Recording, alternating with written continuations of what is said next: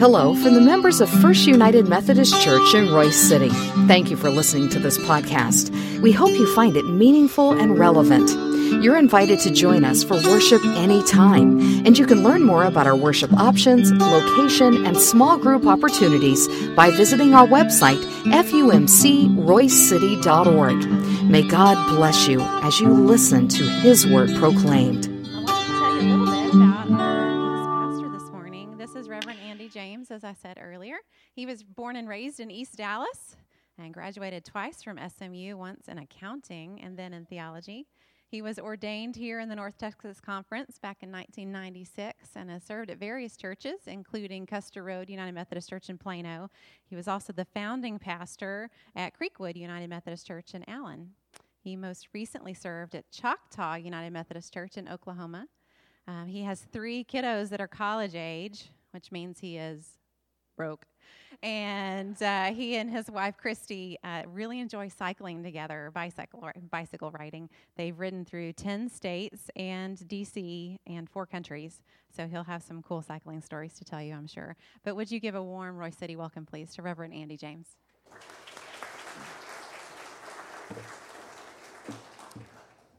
Thank you for that warm introduction, April, and thank you for your hospitality this morning, and thank you for supporting Chris and Tracy as they head out for some time of respite and renewal.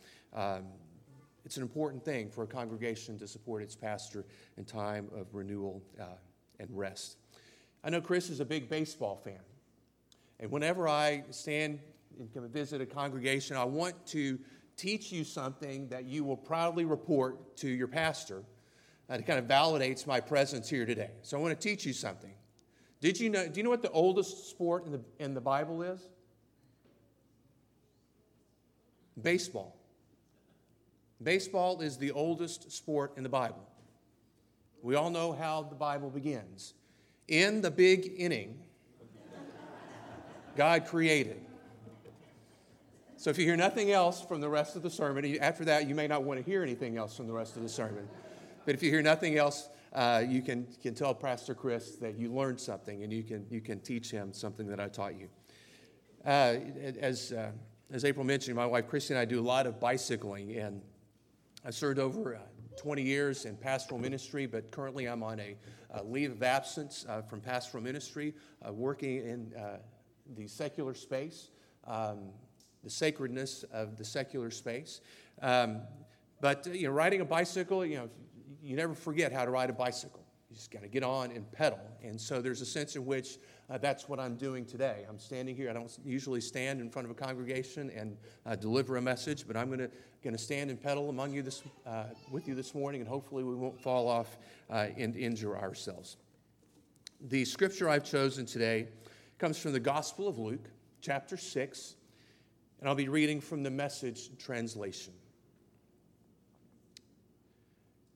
To you who are ready for the truth, I say this. You want answers? I think I'm entitled. You want answers? I want the truth. You can't handle the truth. To you who are ready for the truth, I say this. Love your enemies. Let them bring out the best in you, not the worst. When someone gives you a hard time, respond with the energies of prayer for that person. If someone slaps you on the face, stand there and take it. If someone grabs your shirt, gift wrap your best coat and make a present of it. If someone takes unfair advantage of you, use the occasion to practice the servant life. No more tit-for-tat stuff. Live generously. Here is a simple rule of thumb for behavior. Ask yourself what you want people to do for you, then grab the initiative and do it for them. If you only love the lovable, do you expect a pat on the back? Run-of-the-mill sinners can do that. If you only help those who help you, Do you expect a medal? Garden variety sinners can do that. If you only give for what you hope to get out of it, do you think that's charity? The stingiest of pawnbrokers does that. I tell you, love your enemies. Help and give without expecting a return. You'll never, I promise, regret it. Live out this God-created identity the way your Father lives toward us, generously and graciously, even when we're at our worst. Our Father is kind. You be kind.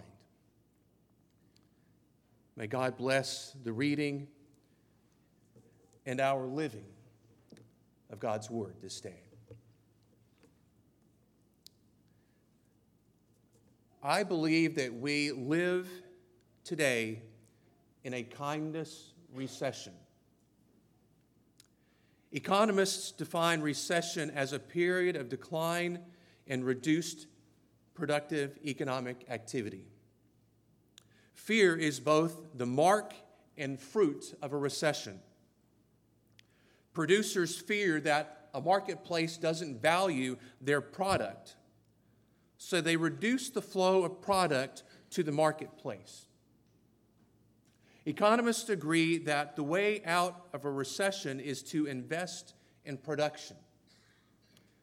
Likewise, the way out of a kindness recession is to invest ourselves into living more productively.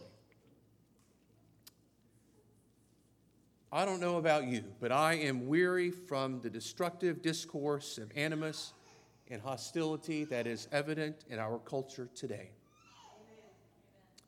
All too often on social media, people who claim to be followers of Jesus make comments and share memes that bear no faithful witness to the grace of God embodied in the life and ministry of Jesus. Even if you're not on social media, you don't get a pass on this. Because I believe social media is a reflection of the fabric of the culture that we share today. We rationalize our beliefs, we defend our behavior, and we justify our self-righteousness with a litmus test of select spiritual rules. Yet we dismiss or ignore this truth of Jesus. Love your enemies. In the words of Jack Nicholson, we can't handle the truth. Things weren't much different for Jesus in the context of our scripture reading today. In Luke 6, Jesus faces a growing anger at Jesus' demonstrations of mercy and compassion. Jesus faces religious followers who are afraid of things that made them uncomfortable. And Jesus faces a religious elite determined to make things right by tightening their enforcement of their religious values. When I was a kid, enemy lines were drawn in history lessons of military battle in the line of scrimmage when the Cowboys played the Redskins. Today, enemy lines are drawn in fields of politics and ecclesiology. We display publicly an open hostility and apparent deep-seated hatred toward others because of political opinions, personal beliefs, or differences in theology. Why is that? I believe the answer is simply fear. We're afraid of that which is different. We're afraid we might have to give up something that's comfortable to us. We're afraid that we might have to think differently. We're afraid that we may have to let go of our long-held beliefs. We're afraid that we might have to admit that we were wrong. We're afraid that we might have to confront depths of pain and suffering that we'd rather not see. When confronted with fear, we instinctively flee or withdraw because we feel inadequate or because we lack sufficient resources. Time after time throughout the stories of the Bible, God confronts this fear. If we read the stories in the Bible over and over and over again, God speaks the words to this fear within which we live today. Moses, in his farewell speech before the Israelites entered the Promised Land, says, "Don't be afraid and don't panic. God will personally go ahead of you. God won't fail you, and God won't abandon you." Isaiah speaks to the exiled people, "Fear not. You will no longer live in shame. Don't be afraid. There is no more disgrace for you." In the Gospels, angels speak to the shepherds, "Don't be afraid." Jesus sends out his disciples with this word, "Don't be afraid." The angels speak to the women coming to the tomb, "Don't be afraid." Paul encourages young Timothy by saying, "God has not given you a spirit of fear and timidity, but of power and of love." 1 John 4:18 says this, "There is no room in love for fear." There is no room in love for fear. Say that with me. There is no room for love for fear. Again, there is no room in love for fear. And why is that? Doesn't matter what translation you read, the message in this is the same.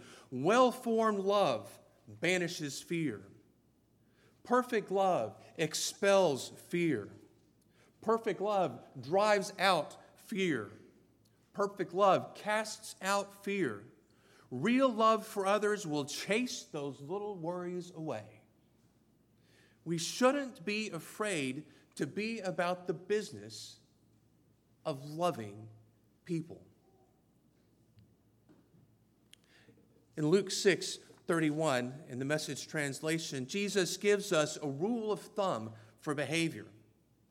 Jesus says, "Ask yourself what you want people to do for you." Jesus doesn't say, "What do you want people to think about you?" Or "How do you want people to feel about you?" Or "What do you want people to believe about you?" Jesus says, "Ask yourself what you want people to do for you." The New Living Translation says it this way, "Do to others what you would have them do to you." Love isn't a thought or a feeling or a belief. Love is an action. Love is demonstrating mercy and compassion for people, even when the people look different than we do, believe different than we do, or act different than we do. Jesus describes love like this. When someone gives you a hard time, because it's going to happen, when someone gives you a hard time, respond with the energies of prayer for that person. If someone slaps you on the face, stand there and take it. If someone grabs your shirt, gift wrap your best coat and make a present of it. If someone takes unfair advantage of you, use the occasion to practice the servant life. No more tit-for-tat stuff, Jesus says. Love your enemies. 7 years ago, I had a privilege of traveling with a mission team to the country of Peru. We spent a week in and around the city of Pucallpa.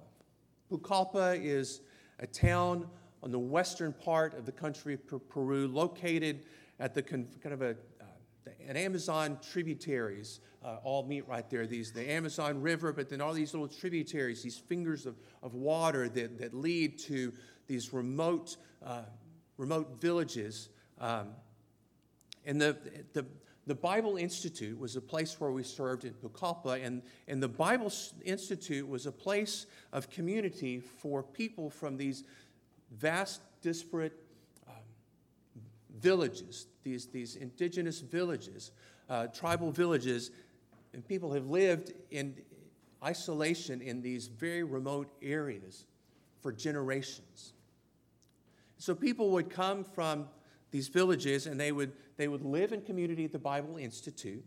They would live together for 7 or 8 weeks and live in community, and they would have teaching and classroom time and life together as community. And then they would go back to their tribal village, their native tribal village, and they would put into practice what they learned about Christian theology and ministry. Then they would come back and live together in community for 8 weeks, and then they would go back to their village, and they continued this rhythm for a period of 3 years to complete the program at the Bible Institute.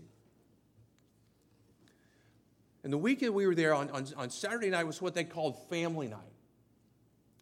And everyone from the Bible Institute and the family members who were with them would gather together for a time of fellowship and singing and dancing. The best way I could describe it, it was like talent show at church camp. The groups from the various tribes, they would wear their native colors and unique clothing that represented the heritage and of their tribal village, and they would dance and they would sing and they would beat the drums and they would play instruments, and this went on one after another after another. And the last group that performed was kind of the group of the individuals, people who were there at the Bible Institute by themselves. And so instead of having a period of solos and the talent show, they all got together to sing and dance and make a contribution to the festivities of family night. Our host shared with me a background story to understand the significance of what was happening in that act. He said the individuals, the young men who were individuals in this group, came from tribes that for 3 generations had warred with each other. He said that the young men who were there, literally their parents, their fathers and their grandfathers and their great-grandfathers had warred, had done battle and tried to kill each other. Yet here on family night in the Bible Institute, they were singing and dancing. They learned in the Bible Institute the value of kindness and loving their enemies. You know, in the passage that I read from Luke 6, Jesus confronts our capacity to love. He said, if you only love the lovable, do you expect a pat on the back for that? Any run-of-the-mill sinner can do that. Jesus says, if you only help those who helped you, do you expect a medal? Garden variety sinners can do that. Jesus said, if you only give for what you hope to get out of it, do you think that's charity? The stingiest of pawnbrokers does that. My friends, when it comes to being agents of incarnational love in a broken world, run-of-the-mill and garden variety just aren't good enough. In the Sermon on the Mount in Matthew 5, Jesus says, you've heard that the law says, love your neighbor and hate your enemy. But I say this, love your enemies and pray for those who persecute you. Jesus continues in Matthew 5, he says, if you are kind only to your friends, how are you different from anyone else? My friends, God created you out of love. God made you in an image of love. God gives you the ability to love, and God gives you the power to love, and God expects you to love. God didn't create you, make you, and give you the ability and the power to love without expecting you to put that into practice by loving. And God expects you to love people who were hard to love.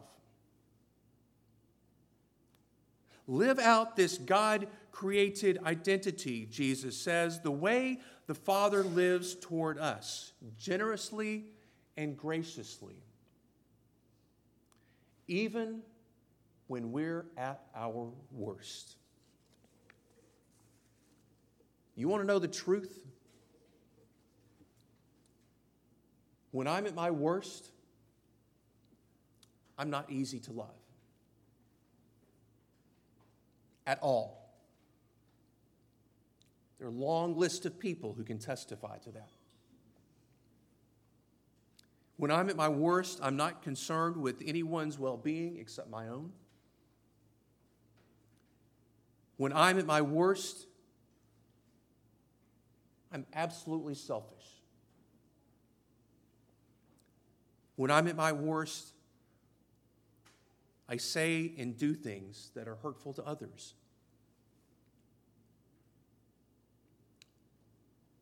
I am deeply ashamed of many chapters in my life story because of that. Yet God loves me generously and graciously, not because I deserve it, not because I've earned it by any standard of merit. But even when I'm at my worst, God pours God's loving kindness into my life. Paul says it this way as he writes to the church in Corinth. Love is patient and love is kind.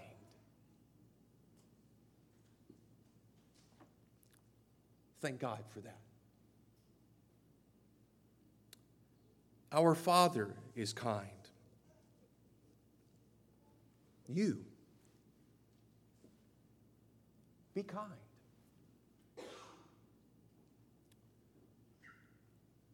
Do you want the truth of how to live more productively and help get us out of this kindness recession?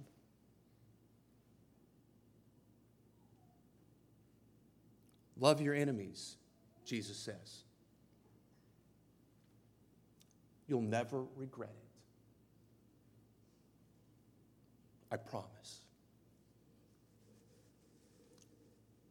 Let's bow for a prayer.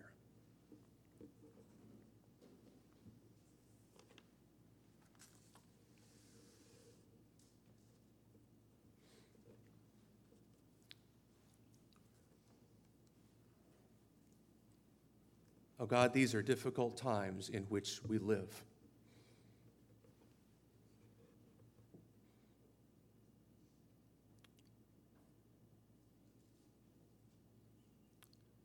Some may say it's the worst of times in which we have lived.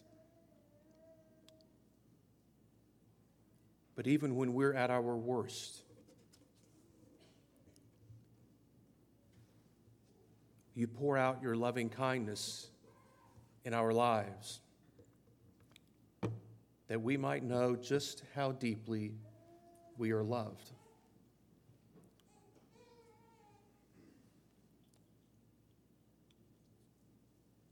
Give us the strength and the courage this week, O God,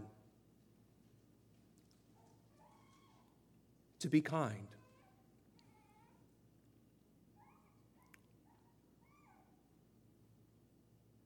Help us to dig deep and show mercy and compassion to those that we encounter this week. Not just the people that we like, but even the people who are hard to love.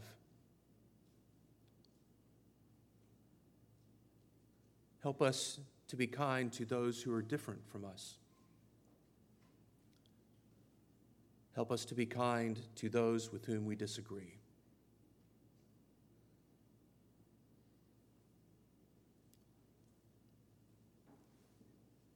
And in so doing, O God, Help us to bear witness to your love in this world.